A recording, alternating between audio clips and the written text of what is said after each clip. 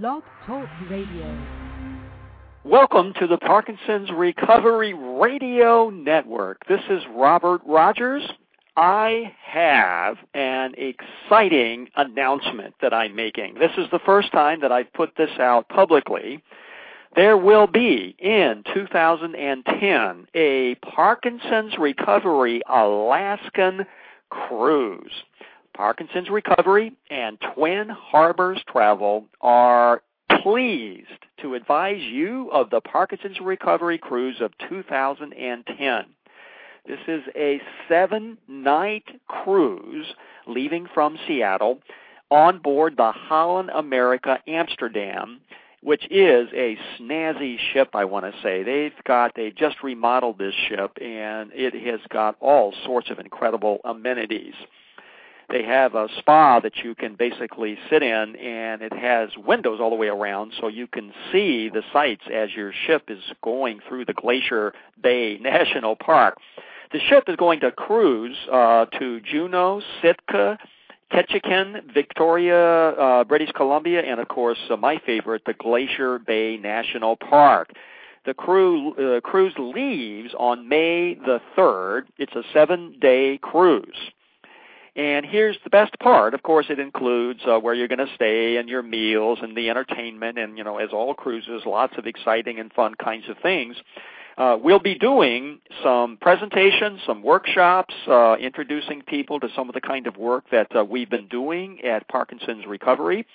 And so that's all included for the price of $699 a person, which is about as inexpensive as you can get to go anywhere and do anything in this universe of ours. I don't know of anywhere where you can go on a vacation for $100 a day and get your room and 3 meals and entertainment and everything else covered.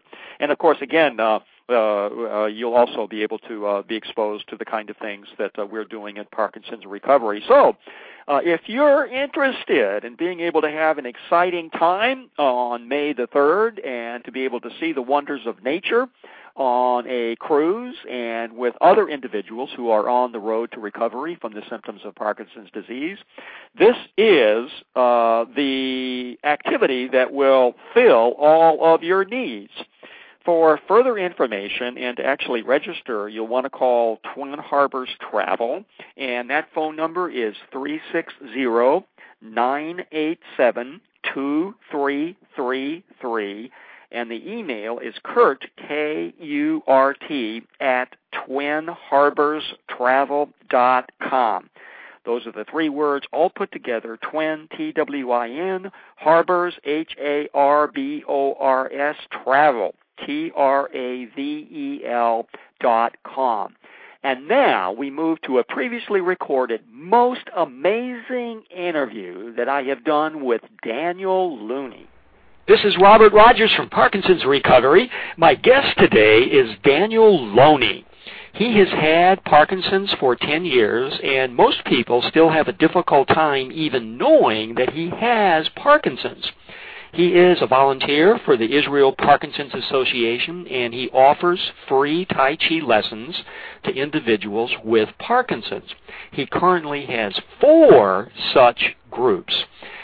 Daniel is originally from Corvallis, Oregon, and moved to Israel 25 years ago. Thanks for being with us today, Daniel. You're welcome. It's good to be here with you, Robert. Now, you've got quite an interesting story about how this whole interview came about. Can you tell folks about what really happened? Yes, I think by way of introduction, I'd like to tell you a little bit about what did happen. About several months ago, I believe it was in July, you interviewed Ari Breslow in regards to his work with Parkinson's people on Tai Chi. Now, RIA has a lot of experience working with people who have movement disorders, and, of course, several of his people are people with Parkinson's. During that interview, he mentioned a person by the name of Danny who had been doing Tai Chi before he actually had Parkinson's, or before the symptoms of Parkinson's had showed up. And he had said that this particular person had been successful in slowing down progression of Parkinson's and almost doing away with most of his symptoms altogether. that person happened to be me. Ah, that's great. And here you are. So anyway, as a continuation to that, I thought it would be good that perhaps your listeners might be interested in my story. And so I wrote you an email and presented myself to you and volunteered, and you, of course, responded with the affirmative, and here I am. Yeah, it's an amazing outline, too. So what we thought that Daniel could do is just start down his outline, which is basically telling his story about how all this evolved. Okay, there's basically three areas that I want to cover. My first is that I want to give my own personal story about how I cope with Parkinson's or cope with Parkinson's, and how I use Tai Chi to do that. Then I want to talk a few words about stress, because that's one of the important points that you talk about on your site. And then I want to talk a little bit about what I do now, about my Tai Chi classes that I teach with people with Parkinson's, for people with Parkinson's. Awesome. Okay. As you had mentioned, I was born and raised in Oregon, and at the age of 25, I moved to Israel. I immigrated to Israel with my family and 3 small kids, and subsequently had 1 more kid born here. So I've been here about 25 years now. My first symptoms of Parkinson's showed up about the age of 49.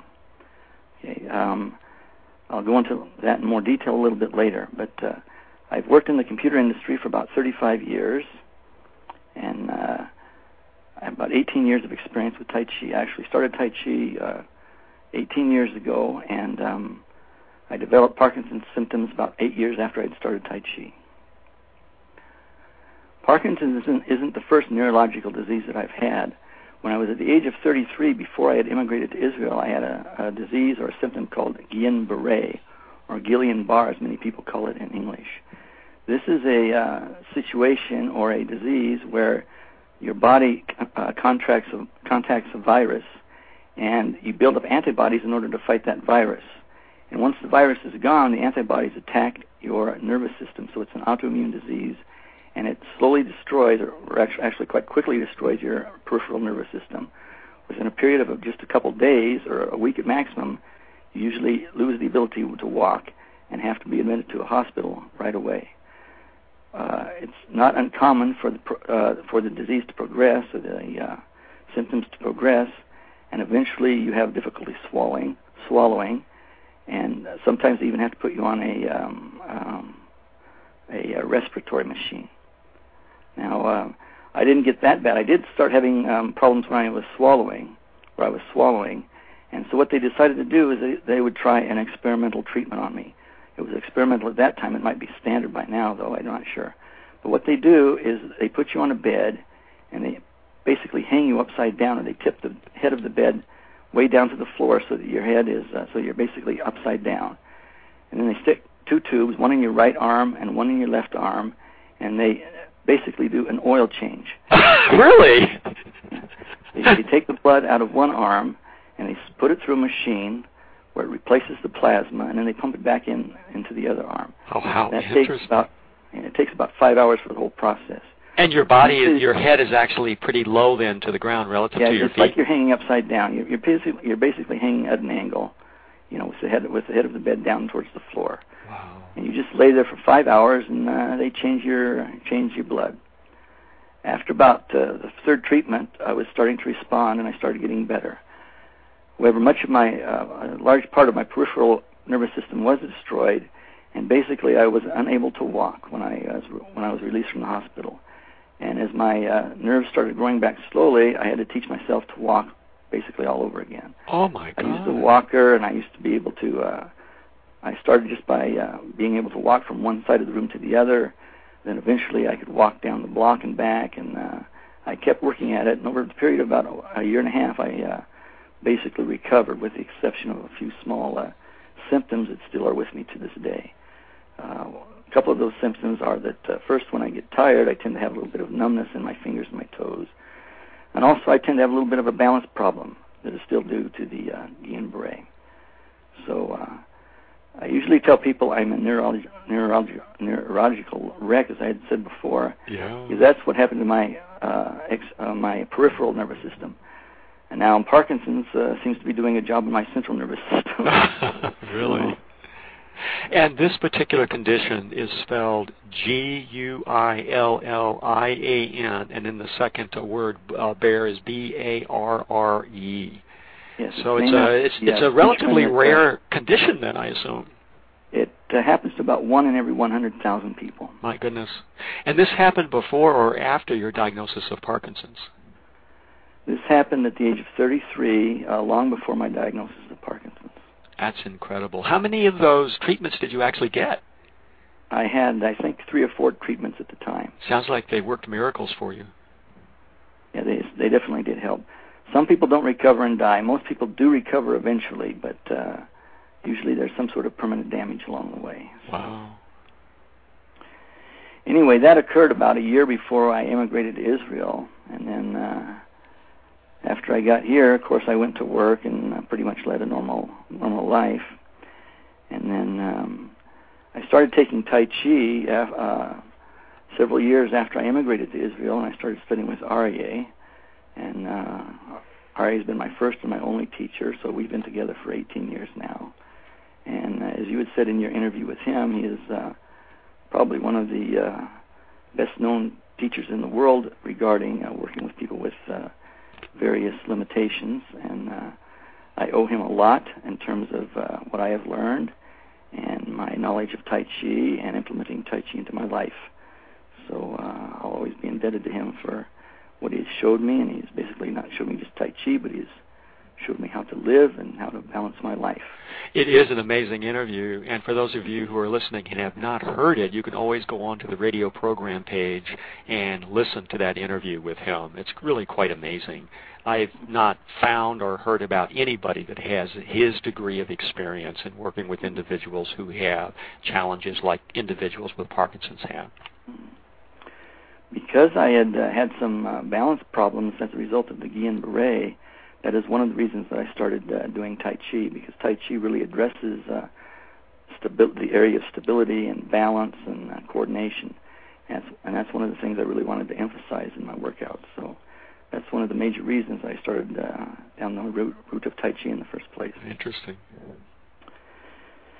So anyway, let's go on to the Parkinson's, because that's basically what people are probably interested in the most. I developed Parkinson's about 10 years ago, as you had said in your introduction. My first symptoms showed up 10 years ago. I went for about 2 years without being diagnosed as Parkinson's. What happened was that I was doing Tai Chi, and Aryeh's wife, Anne, noticed that while we were doing the form and working with the sword, that my left arm wasn't always quite in the right place where it was supposed to be in certain of the moves. And my brain was telling me it was, but when I looked, my arm just wasn't there. It wasn't there. My God. It wasn't where it was supposed to be. And I also noticed at that time that when I was walking, it didn't quite swing freely. There was a stiffness in it. I'd kind of written that off as being, just some sort of muscle stiffness and didn't think too much about it. So I never went to the doctor. I complained a little bit to my general practitioner, and he thought that it might be from the fact that maybe I work with computers all the time and I'm on a keyboard a lot, and that I was sitting a lot during the day. So we never really went into it very deeply. About 2 years later, I started developing a small tremor in one of my fingers, and then at that point I knew that something was probably wrong. And in one of my visits to Oregon to visit my mother, I was stretching, and I was, very tired, and I noticed I had a very definite cogwheel tremor in my left hand. And at that point, I knew that I needed to see a neurologist, and that there definitely was something wrong. Yeah. So when I got back to Israel, I made an appointment with a neurologist, and I remember walking into his office, and I didn't even open my mouth. I wasn't even able to explain what was wrong with me. He just took one look at me and says, "You have Parkinson's." Wow. All he had to do was look at me, and he said, "You have Parkinson's. You have your face is expressionless. You're stooped when you walk. You have a bit of a tremor." And of course, at that time, I just kind of went into shock. I really didn't know exactly what Parkinson's was. I didn't understand the full implications of that. And so he started writing out a prescription of pills, of all different kinds of pills, and telling me that you had to take, 0.25 milligrams for a week, and then go up to another 2.5 milligrams, and on and on and on. And I really didn't absorb a single thing that he said. My head was in a total haze. They just had Parkinson's. And so after I got done with the doctor, I just kind of walked out of his office, and I was supposed to meet my wife for dinner, and I went to the restaurant, and she was there waiting for me, and I didn't really say anything to her right at the beginning, and we went ahead and ordered our food. And then when the food came, she said, "Well, how did your exam go?" And the doctor said, "Well, I have Parkinson's." And like I say, we didn't really understand the full implications of that. One of the things the doctor did tell me at that time, though, was that basically the medication works for about 3 years. It works good for about 3 years. They call that the honeymoon period. During 3 years, when you're on the medication, you can be treated and feel as if you don't have Parkinson's at all. After 3 years, as you get worse, the medication starts to lose its effectiveness, and then you start to feel like you're going downhill. So basically, that's what I told my wife about this honeymoon period and about the medication. And so basically, what it sounded like, the way we interpreted the whole story was that I had about 3 years left. Oh my God, that was it, huh? After 3 years, life is over. 4 kids. That's about it. That's exactly how I felt. I had 3 good years left, and after that, it was all downhill. Oh wow. So, of course, by the time our food came, we weren't very hungry. Really? That was pretty upsetting. So I came home, and I looked on the Internet. I looked up Parkinson's, and I got a list of all Parkinson's symptoms. There's about 20 symptoms, major symptoms, and I started going through them one by one. And I had almost every single symptom. Mm-hmm. And that was very, very depressing. So, in addition to that, so that was basically my diagnosis. Of course, I didn't want to believe what the doctor said just on a simple, walk in the door and look at me, you have Parkinson's type of thing. So, of course, we got a second opinion, and they ran all kinds of tests, MRIs and blood tests, and through the process of elimination, they basically said, well, you don't have this, and you don't have that, and you don't have this other thing, so you must have Parkinson's. So, which sustained that dark cloud, I would imagine, that was around you. Yeah, so I was pretty depressed because basically based on the forecast that the doctor had given me, I didn't have a very bright future. That I had those 3 good years left, and that was about it. So this is the beginning of the story. Let's take a short break here, and obviously we're going to see and hear about what happened after the actual diagnosis of Parkinson's for Daniel. We'll be right back. This is Robert Rogers. You're listening to my interview with Daniel Loney. We are going to Alaska May the 3rd, and I want to invite everybody to consider coming with us. There is obviously an obligation to pay for the cruise, and I figured out that because this is the very first part of December, there are 5 months until the cruise actually launches from Seattle, Washington, for 7 days. And if you were to put aside $140 per month between now and May the 3rd, you are able to pay for the full cruise, which includes all of the entertainment and the meals and, of course, the lodging as well. The cost is only $699 per person. You can't beat that deal. You really can't go anywhere for $100 a day. I mean, you can't go anywhere in the United States, Canada, France, England, I don't care where. Yeah, Israel, you can't go there for $100 US per day. We've gotten the low rate because this is actually the first launch up to Alaska by this amazing ship, Holland America. And so in working with the tour people, we figured that what we want to have is a tour that's very, very inexpensive. Parkinson's Recovery staff will be there, and we'll be doing workshops and presentations helping everybody to maintain their progress on a road to recovery from the symptoms of Parkinson's. So you get all of that in addition to, of course, a wonderful experience of a vacation. I want to also remind everybody that if you'd like to have CDs of the radio programs each and every week delivered to your house, you can get them through the Parkinsons Recovery Weekly Reader, which makes a actually wonderful holiday present. There's a link on the radio station page that you can click on and find additional information about actually acquiring that for yourself or for a loved one. The price at this point is very low, though the company has indicated to me that they're going going to require about a 50% increase. So the time to order that subscription to a Parkinson's Recovery Weekly Reader is, as it turns out, now during the holiday season. I now return to this spectacular interview with Daniel Loney. This is Robert Rogers from Parkinson's Recovery, and I'm interviewing Daniel Loney, who's about to tell us the next part of his experience after having been diagnosed with Parkinson's. Okay, after I had been initially diagnosed with Parkinson's by the doctor, unfortunately, about 2 weeks later, my mother passed away. She had had an extended battle with cancer. And so I had to fly back to Oregon, from Israel to Oregon, in order to arrange the funeral and to arrange for her burial. By that time, my symptoms were bad enough that I wasn't even sure I'd be able to make the trip. But I did make the trip. And, of course, losing a parent is something very hard to go through, and it basically just aggravates the symptoms that much more. On top of that, in the middle of in Jewish tradition, we have like a 7-day mourning period that is a very heavy type of mourning period where we just kind of sit and stay still and let people bring us food and let people serve us and things like that sort. But right in the middle of the 7-day mourning period was the famous 9/11 Twin Towers disaster. Yeah. And, of course, I was planning on staying in Oregon just for the 7 days and flying back to Israel and slipping back into my normal way of life. Unfortunately, all the airports were closed down, and I wasn't able to get a flight for another 2 weeks. And so I was stuck there for 3 weeks altogether without family and without friends, and it was just, by the time I finally did make it back to Israel, I was just a real basket case. I bet. I was just really, really in bad shape. Anyway, I went into a period of depression, and I wouldn't say that it was severe depression, but it was a period of depression.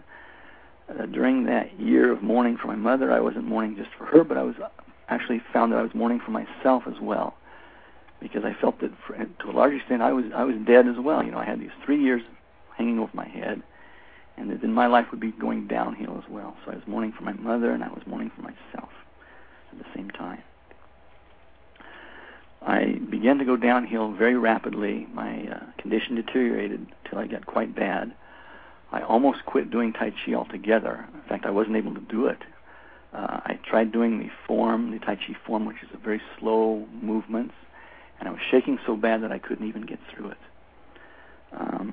I stopped going to classes. I stopped taking lessons from REA because I was very embarrassed of what the other students would see if I was there, that I would be shaking so bad and that I would have to quit. I was very embarrassed of that. And I was having difficulty doing my job. As I say, I've been involved in the computer industry for like 35 years. And I found out that when I was in meetings, that I would many times go to a meeting, and when I came out of the meeting, I wouldn't remember what was discussed in the meeting. I was like suffering from confusion, panic attacks, anxiety attacks, things of that sort. I remember going to one meeting with my cohort, my partner, and it was with our boss, and our boss spent a half hour explaining to us everything that he wanted us to do. I came out of the meeting and I said, Avram, I think I'm losing it. I didn't understand a thing that he said in that meeting. And Avram turned to me and said, that's okay, I didn't understand a thing. That's great. I said, well, what are we going to do if he asks us, if he asks for a status report or what's going on? I said, don't worry, if it's important, he'll explain it to us again. That's a great story. But also, because I do work with computers, part of my job is hauling around cables and plugging cables in the back of computers for and test equipment and things of that sort. And I was shaking so bad that I couldn't even plug a cable in the computer anymore. I had to have someone help me. So I was in very bad shape. So basically, my self-confidence in my body was just totally destroyed. I just felt like my mind was willing, but my body just wouldn't do what I wanted it to do, what my brain was telling it to do. So I went through a period of time, about a year, where I was seeking out various alternative treatments. I tried Ayurvedic medicine with herbs and was taking yoga lessons. I went to a Tibetan monk, and he was doing a massage along the various energy meridians and also acupuncture. I tried Chinese herbology. All of them helped to an extent, but not really a lot. So I wasn't taking Western medication at that time. Oh, so you decided not to take the medications and get that 3-year honeymoon. I went about 3 years without taking the medications. And it was that honeymoon period I didn't take my medications. Right. So I was looking for an alternative treatment instead. So finally something happened that basically changed the whole course of the way I was going completely. I'm not the type of person that takes a lot of stock in dreams, or I wasn't then, but now I do. But one night I had a very vivid dream of my mother, and she was crying, and she was rubbing my cheek, and she was saying, "It's going to be okay, it's going to be okay." And I didn't really understand what that meant. And there's various sites on the internet, thank God for the internet, for dream interpretations. So I went to one of the sites and I looked up what a crying parent means. And a crying parent usually has something to do with a chronic illness, a sign of a chronic illness. And the fact that she was saying it's going to be okay, it's going to be okay, meant that it really was going to be okay. And over the period of several weeks, I had several other vivid dreams, which I won't go into the details of right now.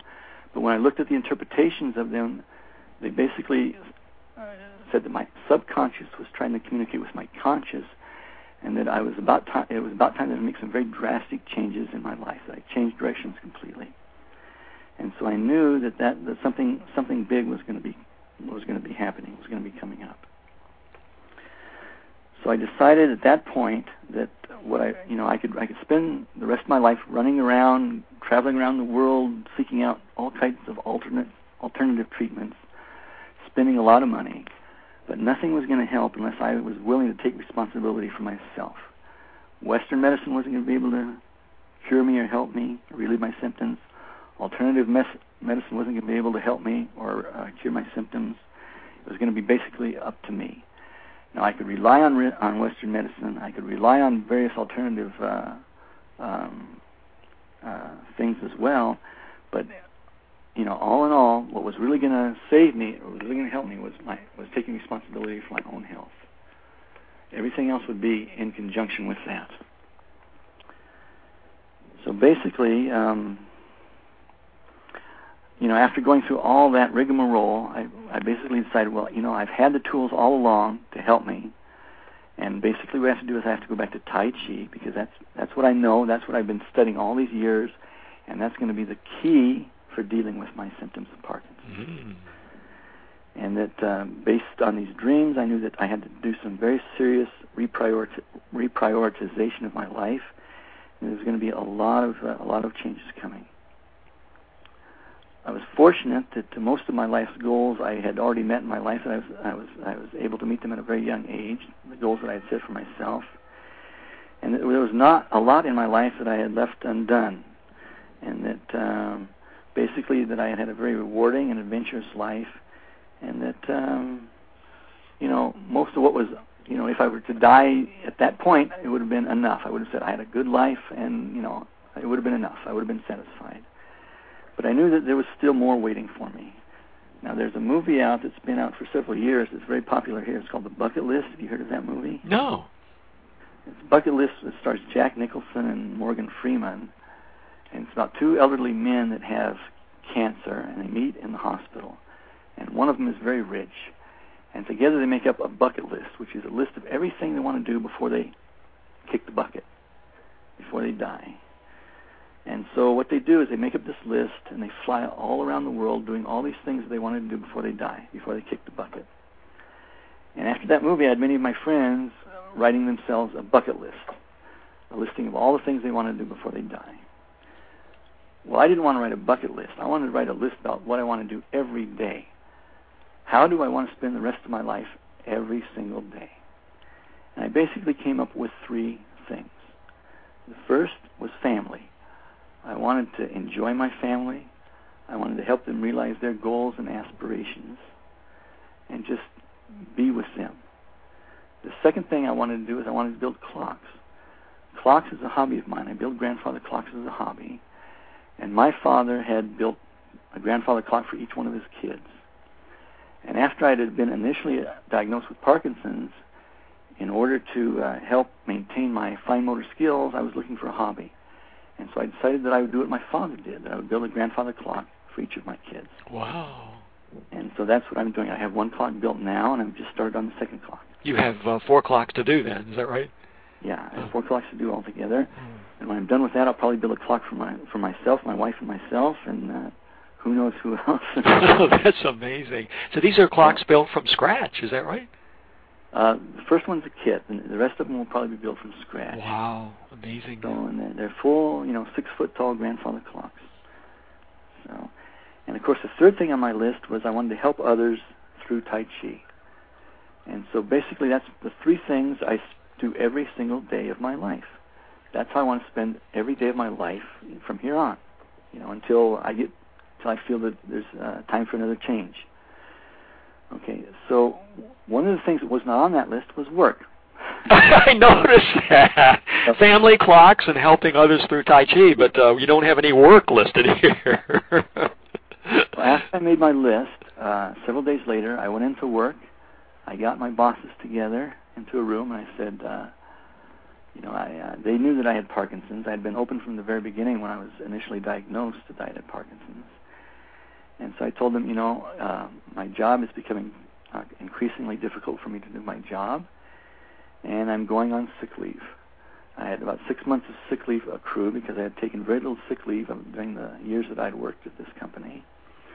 And so I said, I'm going on extended sick leave, and during that period of time, I'm going to apply for disability pension. And if I don't get disability pension, I may come back.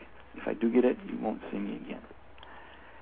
And so I haven't been back to work since. Wow. So shortly after I, quote, retired or stopped working, it's the stage of life that I call Tai Chi, Tai Chi, Tai Chi.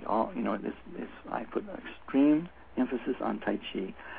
I began taking the Tai Chi very, very seriously in order to reduce my symptoms and improve my quality of life.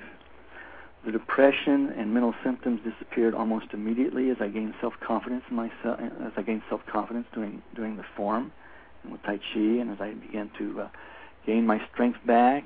My tremors have disappeared almost completely. They're basically non-existent today.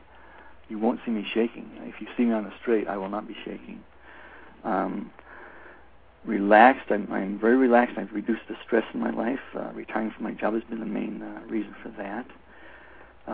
My walking has improved. I no longer stoop when I walk upright. I have improved stability and coordination and much better body strength, overall body strength. So I was able to reduce, over a period of about 6 months to a year, many of my symptoms through serious involvement in Tai Chi. Today, my daily routine or exercise routine consists of about 40 minutes of Tai Chi in the morning. I usually try to walk every day between 30 and 40 minutes. And then I lift light weights about 2 or 3 times a week. And that's my exercise routine.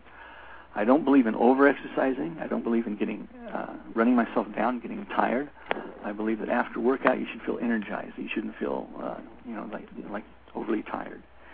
And so usually, an hour to an hour and a half max is my exercise routine a day. Usually it's closer to an hour a day. So, and I also want to say that, it's very important that you have a good support group, and I have, Arya has been very good working with me with the Tai Chi. He's been, I've been working with him on specific symptoms that we've been trying to overcome. I also have a good set of doctors that I work with. Usually doctors and I don't get along very well together, and it usually takes us a while to work out our relationship because I don't listen to what they say and they don't listen to me.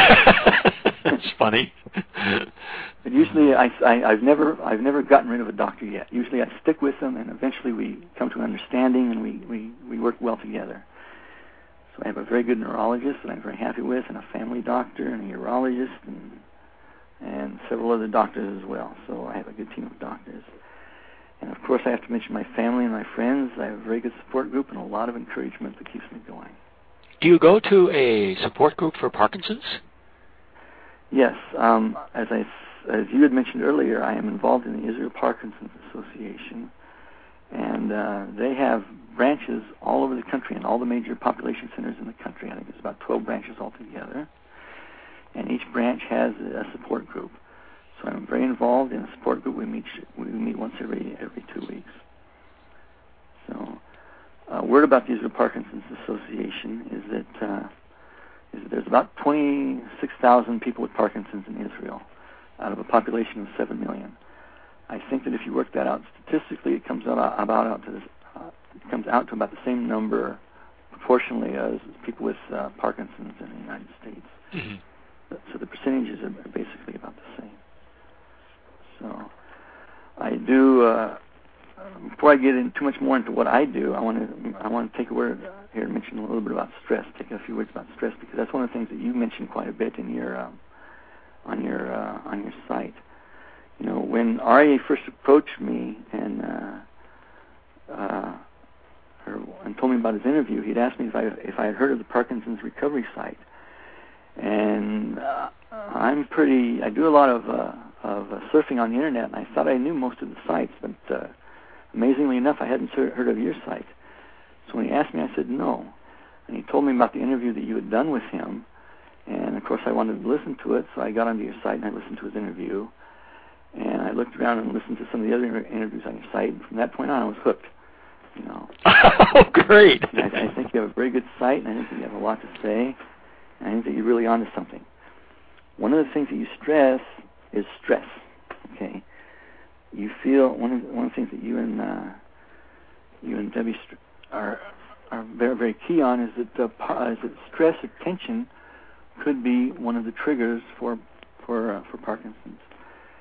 And I had thought about that in the past, and I had thought that, well, stress, definitely had a very big role in my life, and that possibly that could have been the trigger for Parkinson's in my life as well.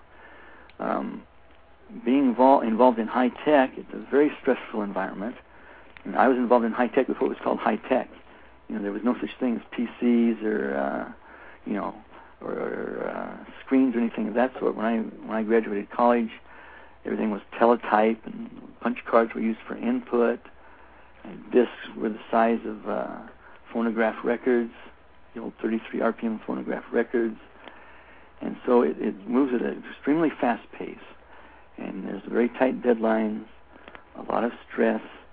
I've been in most of the companies I've worked for, I've been responsible for mainframe computers, and many of the company's operations like payroll and assembly line processes and manufacturing all run on the mainframe computers. And when those go down, you might have thousands of people that can't work.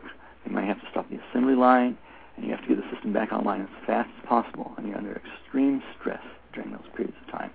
You're on call 24/7. Whenever the phone rings, you never know when you're going to have to go in or not. So my job basically was a very stressful. Had a very stressful role in my life, and basically I did that for 35 years. So the other thing was the Guillain-Barré. I had that at age 33, and that was also a very stressful point in my life. And that happened about 15 years before I actually developed the symptoms of Parkinson's. And of course, you don't develop the symptoms of Parkinson's until about 15 or 20 years after the Parkinson's actually starts, after those dopamine cells start dying off. Because the symptoms don't show up until about 80% of the cells are dead. So that could also have been a possible trigger for my Parkinson's. I'll never know what the exact reason is, but there's definitely very stressful things in my life. Also, I chose to live in the country, which is a very stressful part of the world, and I served 15 years in the Israel Army Reserves and went through some very stressful assignments there as well. So stress has always played a very important role in my life. That's to be sure. We'll return with my interview with Daniel in just a minute. This is Robert Rogers from Parkinson's Recovery. You are listening to this most incredible interview with Daniel Loney. I have just released the desktop copy of my book, Road to Recovery from Parkinson's Disease. The good news is that the print version, that is the hard copy version that you can cuddle up in bed with, is going to be actually released next week. This book provides my work over the last 3 years, identifying the factors that cause the symptoms of Parkinson's and all the many different choices you've got to be able to address these particular symptoms and get relief and feel better. We're going to be going to Alaska in 2010 in just 5 months. I've always wanted to see the Glacier Bay National Park. You can only do that, actually, touring in a ship. So we'll be on the medium-sized ship, the Holland America Amsterdam, leaving on May 3rd from Seattle. And the great news is that this particular experience is going to cost only $100 a day. So the total price winds up being $699. The price is literally unbeatable. The other wonderful news I've got for you is, as you're thinking about considering taking the Parkinson's Recovery Alaska cruise, where I'll be talking about the road to recovery, and we'll be working with the participants and helping you find ways to get relief from your symptoms, we have a resource man who is available to provide assistance in getting air travel to Seattle at the right time, answering questions about how you get from the airport over to the ship, or if it's necessary to stay in a hotel the time before. Truckee Robertson is an amazing man. He's a travel agent here located in Olympia, Washington, who has offered his services to be able to help us help people get aboard the Holland America Amsterdam on May the 3rd. Call Truckee, ask him your questions about the cruise. He knows everything about the ship. He's been on the ship. He may actually join us on this particular cruise to Alaska. His phone number is 360-987-2333. He's the one that you actually connect with and make your reservations with. There's a down payment of $175 that's due by the end of the month in order to take advantage of this discounted early bird price. It's going to be an awesome experience, and I can also promise you that being in the presence of other individuals who are on the road to recovery is an amazing experience. We just had this experience the last couple of days at our Jump Start to Wellness event in Olympia, Washington, and I want to say it has energized everybody who came from all over the United States and Canada. We are new people as a result of our 2-day experience. So come find out about Road to Recovery from Parkinson's and meet an amazing group of individuals who will join Parkinson's Recovery on the Alaskan cruise in 2010, which begins May 3rd and lasts for 7 marvelous days. Now back to my interview with Daniel. Tell us about your work, Daniel, with the Israel Parkinson's Association. Okay, when I was initially diagnosed with Parkinson's, I had basically enrolled or signed up with the Israel Parkinson's Association. I went to several of their meetings, but I was very depressed in the beginning because I saw people coming in with walkers and wheelchairs and with caregivers and people bent over and shaking. And of course, I saw that was my future, and so it made me very depressed. And so I really didn't go to very many meetings after that. But one day, I got a phone call, or I should say my wife got a phone call. They had set up a hotline with the Israel Parkinson's Association had set up a hotline, and they were having a meeting, and they were going down the roll call and inviting everyone to come to the meeting. And one of the things they had mentioned to my wife was that they were looking for a sports teacher, someone who was willing to work with Parkinson's people and on some sort of exercise program. And my wife told him, well, my husband isn't a sports teacher, but he's a certified Tai Chi instructor. And so, of course, they were very interested in that. So they wanted me to call him back. So I called back the head of the Jerusalem branch, Miriam Chayot, who is a very wonderful lady who volunteers much of her time to the Israel Parkinson's Association. She herself does not have Parkinson's. And, of course, she was very interested in setting up a Tai Chi group here in Jerusalem. And so I met with her in a restaurant, and we went over basically, it was kind of like an interview. She wanted to know more about me and my life and what I had been through. And, of course, I was very self-conscious at the time of teaching. I had stopped teaching Tai Chi altogether because of my Parkinson's. I was very self-conscious of my tremors and of my symptoms.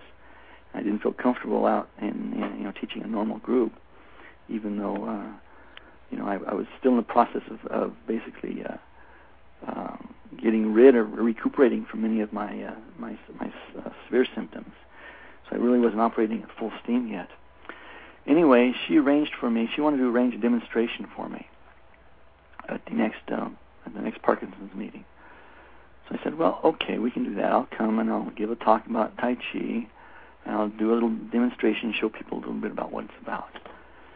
So I got there that evening, and there was 40 people there, and they were all sitting around in a circle, and I was in the middle. And I had prepared a little lecture, and lecturing and verbal communication is not one of my strong points. So I began talking and explaining a little bit about what Tai Chi is. And I went on for about 5 minutes, and I just kept getting these blank looks back. It looks like it just wasn't soaking in. People weren't understanding. It's probably my fault. I probably wasn't explaining it correctly, or I probably wasn't interesting. Maybe I was boring. I don't know. So I decided, well, it's time to ad lib. So I put down my notes, and my wife was there with me. She came to help me along, and so she came out in the middle of the circle with me. I said, okay, I want you to throw a punch. And she threw a punch. At you. At me. I said, this is your opportunity to give me a licking, okay? And I took, as she threw the punch, rather than blocking it, I took a Tai Chi, basically I merged with her punch.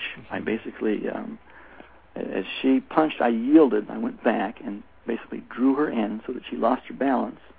And she went to punch as if I was there, but I wasn't there.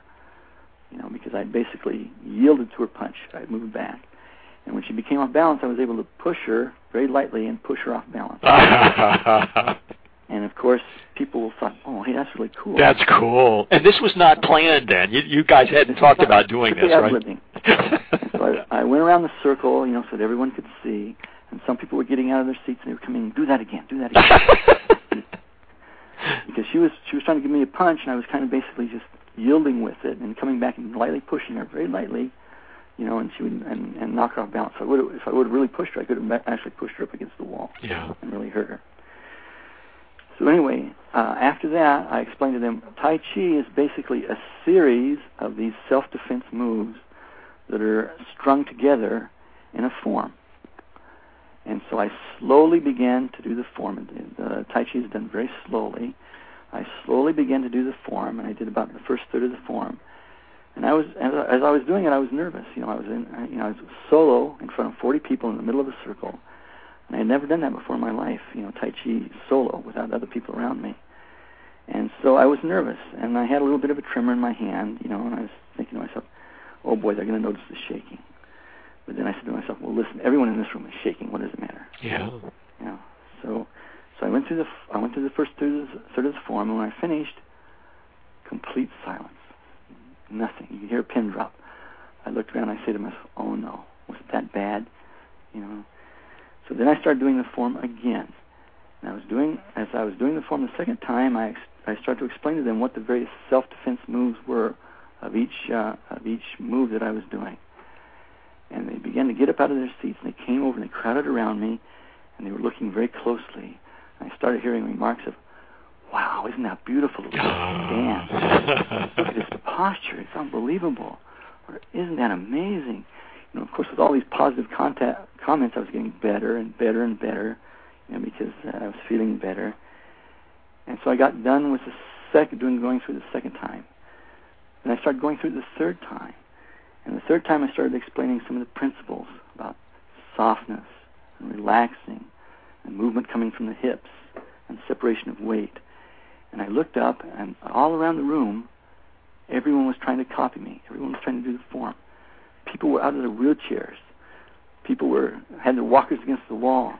Even the caregivers, the hired caregivers, were trying to do it. So everybody was copying your moves then. Yeah, it was like one big party. I said to myself, "Who spiked the punch?" People were laughing and they were smiling, and it was, that was probably the high point of one of the high points of my life right there. People really identified with what I was doing. Yeah. So then, as the evening went on, I tried to give people something that they could take home. And when you go to a neurologist, one of the first things he does is that he wants to check your stability. And what he does is he stands in back of you, and he tells you to stand straight, and he puts both hands on your shoulder, and he kind of gives you a flick and tries to pull you backwards to see if he can knock you off balance. And if he does knock you off balance, whether you can regain your balance or not. And if you stand stiff as a board, you're just going to go right over. So what I taught them to do is to pretend you're a tree. You know, that you have roots that go deep into the ground, and that your body is like the trunk swaying in the wind. And don't stand like a board. Be soft. Don't lock your knees. Kind of bend your knees a little bit.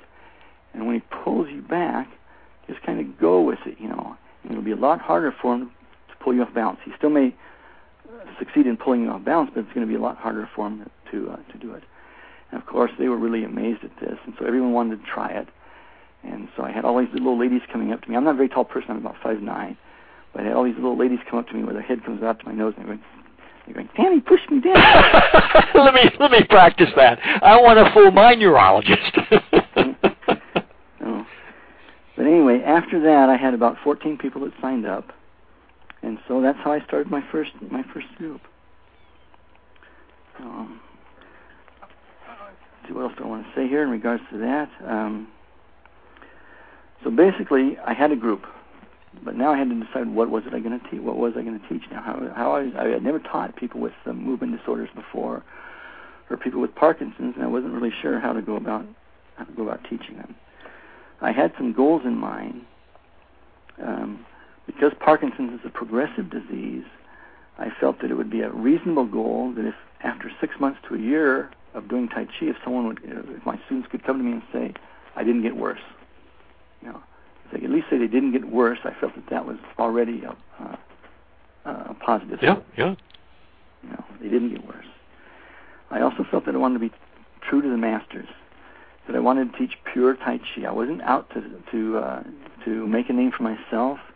I wasn't out to come out with a new methodology or anything like that. I wanted to teach pure Tai Chi as passed down to RA and passed down to me as the master, as passed down to me by the masters. Much of what I would be doing would be what RA was already doing. He had a program in place that he used, and much of what I did, I adopted from him. Also, I met another person who, this is kind of an interesting story. When I had done the demonstration, there was a person there by the name of Joel. And Joel was working with a personal trainer by the name of Marilyn Cohen, who I didn't know. And before I'd actually started teaching my group, she had called me one evening, and she had said that Joel is one of my patients, and I have an exercise program for him. And he had told me that he had seen your demonstration, and that he was amazed that he said you had Parkinson's for so long, and that he couldn't even tell you had Parkinson's. And I passed out a paper, and Joel had let Marilyn read the paper, and she said, you know, I'm very interested in what you're doing. You know, I'd like to help you. I'd like to volunteer to help you, and to, you know, and learn a little bit about what you're doing. So basically, you know, she told me about her experience. She had extensive experience working with people with movement disorders, and also with the elderly, with golden agers, and many of her clients were Parkinson's people as well. And of course, I couldn't turn that down. You know, I had someone that was willing to help me and be there in the class with me. And Marilyn has remarkable talent and ability for being able to take fairly complicated moves, which many of the Tai Chi moves are complicated, take a lot of coordination, and breaking them down into very minute steps so that they can be very easily explained to other people, so that they can be taught quite easily. So I also owe her a lot. We are still friends to this day, and exchange quite a bit of information back and forth regarding our clients and regarding various exercises. I adopted many of her exercises into my program. She had, of course, adopted many of my exercises into her program. Ah, what a collaboration! So yes, it's been a very good relationship. Many of the exercises that I do, I had to isolate various movements from the form and develop certain exercises out of them. Okay, I am constantly creating new exercises and looking at new things. I think that one of the things that as I began to talk to people before I started teaching the classes, There were other exercise classes around that Parkinson's people were going to, but they basically had two major complaints about the exercise classes that they were going to. First of all, they were too hard, and second of all, that the instructors weren't familiar enough with their needs.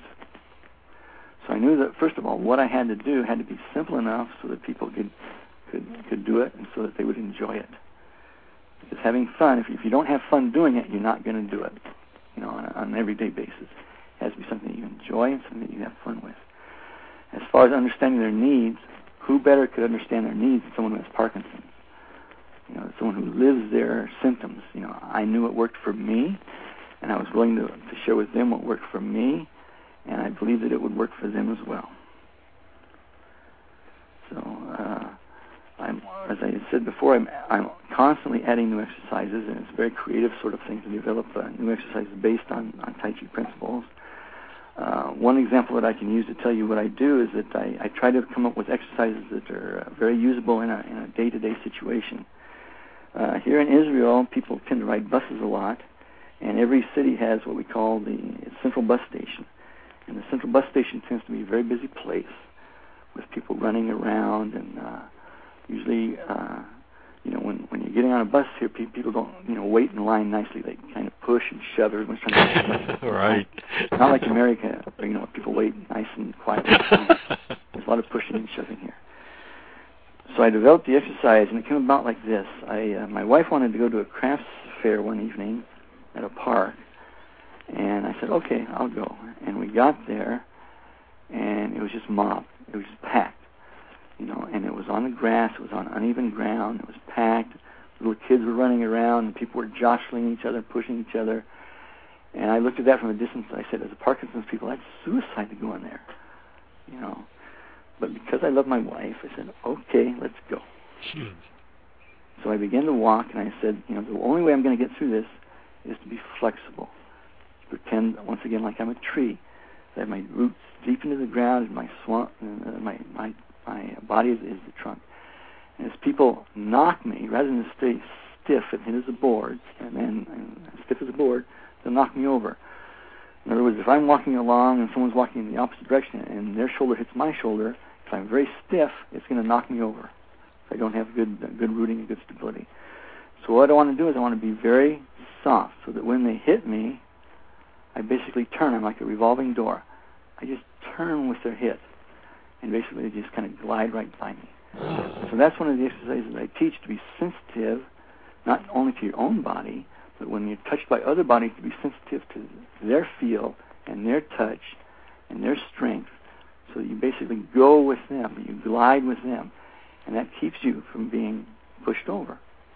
And so that's one of the exercises that I developed that I work on quite a bit with people. So I try to do things that are practical and useful on a day-to-day basis with Parkinson's people. Okay.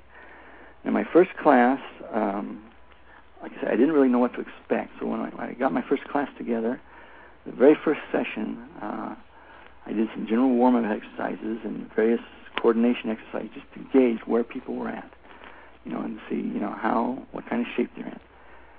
And after about 10 minutes, I said, oy vey. These guys are unbelievable. There's a hand here and a foot there and a leg there and an arm there. Everything was just all over the place. There was no integration of their body whatsoever. And I said to myself, boy, we're going to have to not start at the beginning. We're going to have to go back way before the beginning. We don't go back to zero. We go back to like -10. Yeah. So I started doing some very basic strengthening exercises over a period of about 3 months.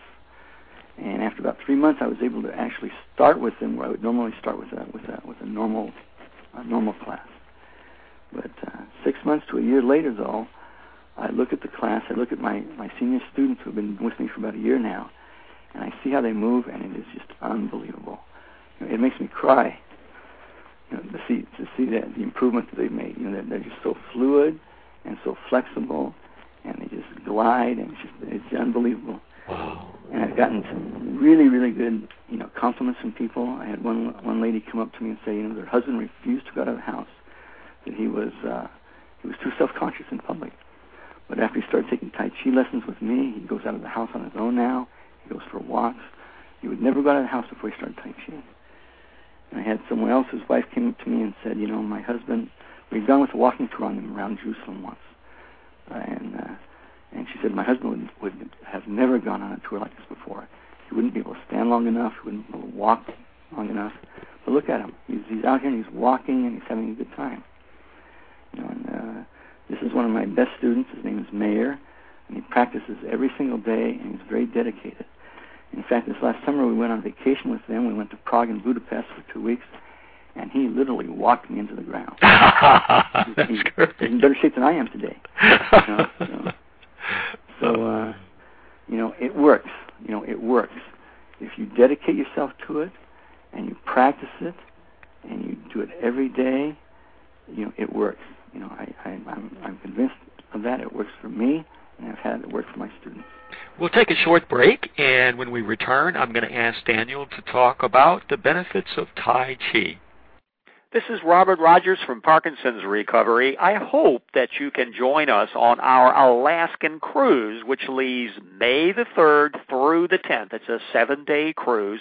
The first cruise that goes up to the Glacier Bay National Park of the entire season. The cruise normally costs $2,000, and because we're leaving early, we have a very special arrangement for only $699 a person to be able to get up and see the magnificence of nature in the Glacier Bay National Park, as well as visiting other cities in Alaska. It's going to be a magnificent trip where we'll also be talking about some of the work that we've been doing, helping individuals recover from the symptoms of Parkinson's, and also where I'll be talking about the road to recovery from Parkinson's disease.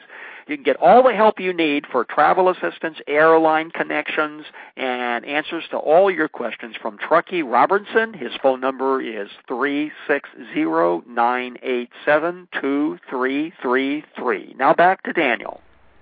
Daniel, tell us about the benefits of Tai Chi. Okay, well, I think that the Tai Chi is basically expressly built to help people with Parkinson's. It's a very all-encompassing workout. It tends to strengthen the body. By that I mean the muscles, the joints, the bones, and internal organs as well. It helps your flexibility, increases your flexibility, and opens your joints. Many of the exercises work on your stability and your balance.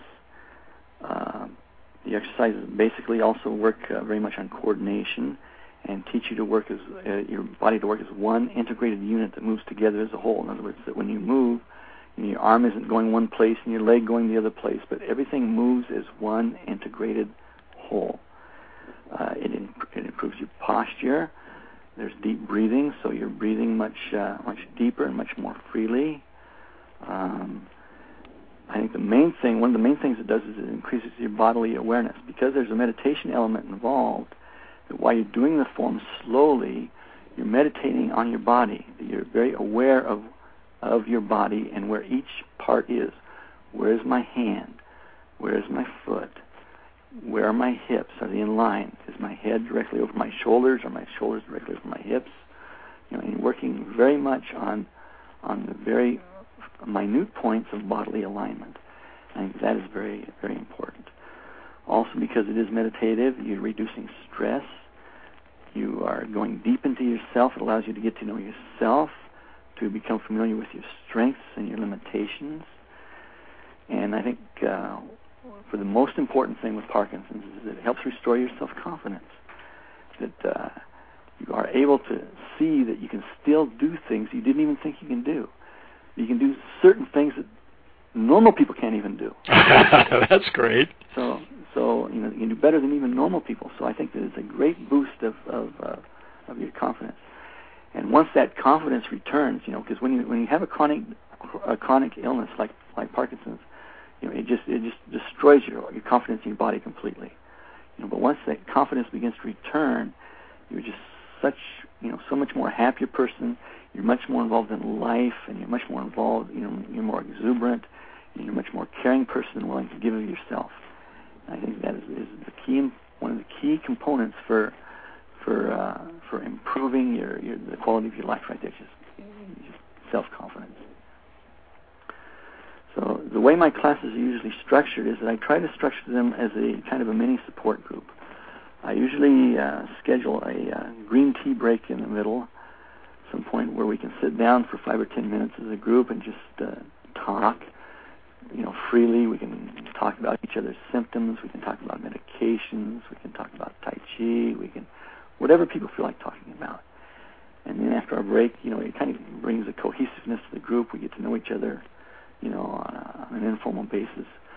And, my students are not just students to me. They're personal friends. I try to develop a personal relationship with every student that I have, and that I meet with them outside of the class as well. That all of my students are personal friends as well. We spend time together.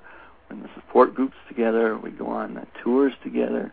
They're part of my life. I'm not just their teacher. I'm their friend, and they're my friend as well. And of course, one of the main ingredients of the class is that it's fun. As I mentioned earlier in the interview, if the class isn't fun, if you're not having fun, people aren't going to do it. They have to enjoy what they're doing. They have to look forward to coming to the classes. They have to look forward to being with the other people. It's just a very important component. And my typical class lesson consists of several components.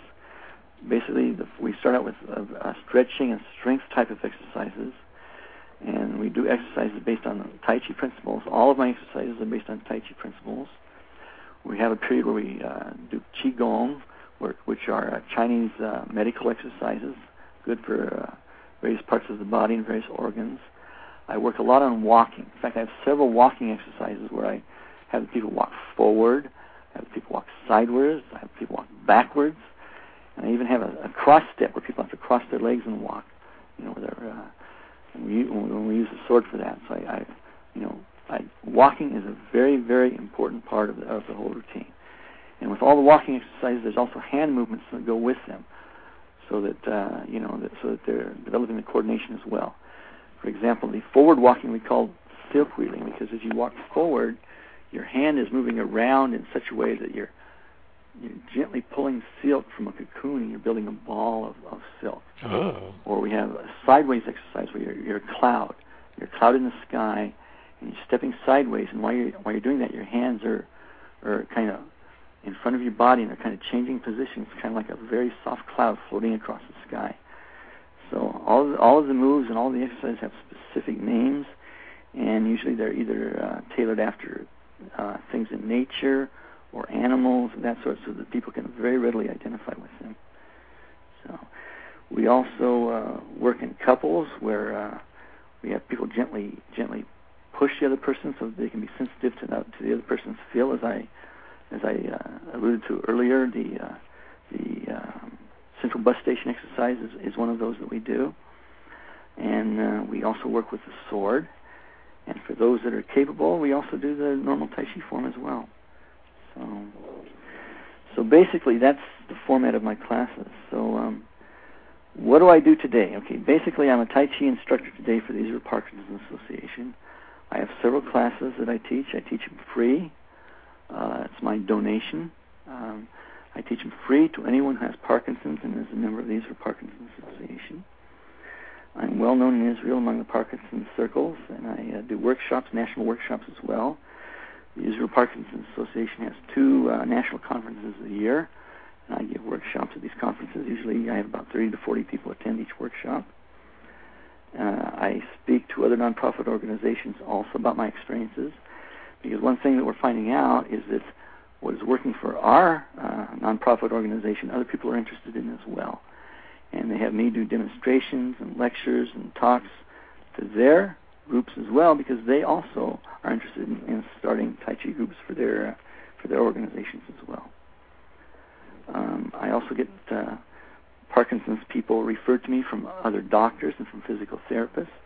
There's getting to be quite a few people in the medical community who know of me, and they refer their patients to me. So I get new students based on referrals. And basically, I think if I had to sum it up, I am extremely satisfied, and I'm just what I'm doing now is exactly what I'm supposed to be doing at this point in my life. I really feel strongly about that. I am just completely fulfilled, and I've learned that my life is not over. Those 3 honeymoon years have long passed, and my life is just just so rewarding and so fulfilled that I've never been happier than I am right now in my life. So where do we go from the future? Okay. What I'd like to do is I'd like to recommend REA's sites for people that are interested in resource materials. He has, as I say, I use REA's exercises, REA Bristol's exercises for many of the things that I do, and he has some very specific products that I'd like to recommend. One is, the name of the site, first of all, is www.taichifallsprevention.com. Okay. And he has a manual out there called the Tai Chi Falls Prevention Manual and a DVD that goes with it. That's worth looking at. And he also has Tai Chi and Qigong DVD set, which is another product which is very worth looking at. Both of those products I do, and I've developed. I've adopted his exercises, and I find them very effective with my students. In addition, he has another book that I would recommend. It's called When Less Is More, and you can find that on and it also has an accompanying video, and you can find that on www.JerusalemTaiChi. That's one word, JerusalemTaiChi.com. Okay. Having said that, I want to say that if you really want to get the maximum benefit out of Tai Chi, you have to have a personal instructor. You have to have someone who's going to work with you on a daily or weekly basis, who can correct you, who can see whether you're properly aligned in the various movements and make corrections and work with you on very specific symptoms. So in that regard, there's a couple things that I'm willing to do that I would like to do. First of all, there's a couple forums that I would like to start. For anyone that is a Tai Chi instructor that either currently teaches people with Parkinson's or would like to teach people with Parkinson's, I would be interested in meeting with them or having a telephone conversation with them or exchanging emails with them, and they can contact me at Loney, Loney, .Daniel, Daniel, and that's at gmail.com.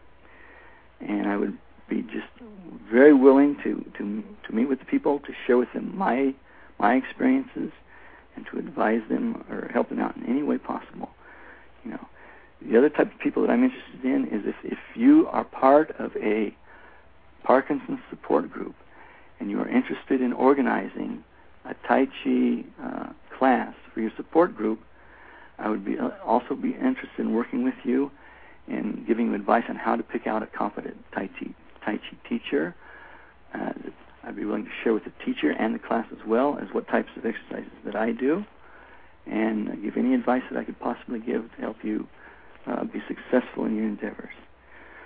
And the third thing that I'm going to do, that I would be interested in doing, is that I usually make it to the States about once a year. I usually travel through Europe. And if anyone is interested in workshops, I'd be willing to conduct workshops for them or for their people. They can just contact me once again at loney.daniel@gmail.com. And when I'm passing through, I'd be just more than happy to give a workshop. So the bottom line is, if, for example, a support group in Griffin, Georgia is thinking, oh, this is a great idea, but we don't know how to get started, they can contact you, and you'll be able to give them some assistance. That's right. They can contact me. I can show them how to go about finding a competent teacher. I can, once they think they've found a teacher, they can have the teacher contact me. I can share with the teacher the types of exercises that I do. If the teacher has experience working with people with Parkinson's disease or other mobility disorders, I can give my advice as well. And I think that basically what I would eventually like to do is set up a forum. I would like to see a forum set up for two types of people. A forum set up for Tai Chi teachers working with Parkinson's, and another forum set up for the Tai Chi students as well. And I'm willing to go to all the work to set up the forum and to take care of the forum. If there's enough people that will contact me through the email, then we'll get something started. That sounds absolutely awesome to me, Daniel. And it is a way for people to take action. So having listened to your discussion and the explanation of how Tai Chi can be incredibly beneficial for people with the symptoms of Parkinson's, there's really no reason not to take action. They can email you. They may say, I don't know how to get started, but they can email you and say, look, I'm interested, but I don't know really how to get started, and have a conversation with you, and you'll be able to help out. That's correct. If I had to sum up anything, if I had to sum up the whole interview, it would be this. Tai Chi is not an end in itself. It's a means to an end. It's a way to increase your self-confidence, and it's a way to address your symptoms. But basically, what you have to do is you have to take responsibility for yourself. Tai Chi is not going to heal you. You have to heal yourself. You have to reduce the symptoms yourself. And you can use Tai Chi to do that. Maybe Tai Chi isn't for you. Maybe there's some sort of other exercise program. Maybe there's various alternative techniques that you want to use. Maybe it's Western medicine. But in the final analysis, it's up to you. And you have to take responsibility for your health, and you have to take responsibility for your future. Daniel, what would you want to say to a person who has just been diagnosed with Parkinson's disease? The best thing you can do is, well, actually, there's two things you can do. Get involved in a support group. Support groups are extremely important. It's very important that you have feedback from other people, that you have contact with other people, and that you see what they're going through and what kind of experiences they have. They have a lot of advice to share. I always tell people that my heroes in my life, my heroes are other people with Parkinson's. I have met unbelievable people that are just normal people, but how they deal with their Parkinson's, it just blows me away. Michael J. Fox is one of my heroes. Muhammad Ali is one of my heroes, and I just and just people I come in contact with in everyday life through normal Parkinson's support groups. They are my heroes. They truly are. And the other thing I would recommend is they get involved in an exercise program, whether it's Tai Chi or dance or whatever turns them on. Get involved and do it, because that's exercise and keeping your body moving is one of the things that keeps you healthy. The Chinese have a saying that you are only as healthy as your legs. In other words, when you lose your legs, you lose your mobility. And when you lose your mobility, stagnation starts to set in. And that's when you become susceptible to all kinds of diseases and conditions. And that's eventually what's going to, is going to kill you. So you're only as healthy as your legs. So keep moving, keep exercising, and keep a positive attitude. I think that's key. It's important you be optimistic and you be positive. Daniel Loney, from the bottom of my heart, I want to thank you for doing this incredible interview today and telling us all your story. Well, thank you very much, Robert. Like I say, I'm hooked on your site, and I'll be there watching every interview and or listening to every interview and watching all the new things that you have coming out in the future. Awesome. We look forward to future contacts in the coming years. Okay, great. I'm Robert Rogers from Parkinson's Recovery. On next week's program, on Thursday, you'll be hearing an interview that I'll have with Dr. Daniel Newman. Dr. Newman has the incredible combination of qualifications that include being a medical doctor, a naturopath doctor, and a doctor of Chinese medicine. It's an incredible interview, and I invite each and every one of you to hear his perspectives on what people with the symptoms of Parkinson's can do for themselves to get incredible relief and feel a great deal better. And that's what's happening on the shores of the Puget Sound, where all the women are smart, all the men are handsome, and all the children are truly loved. Know that you are on the road to recovery. Good day.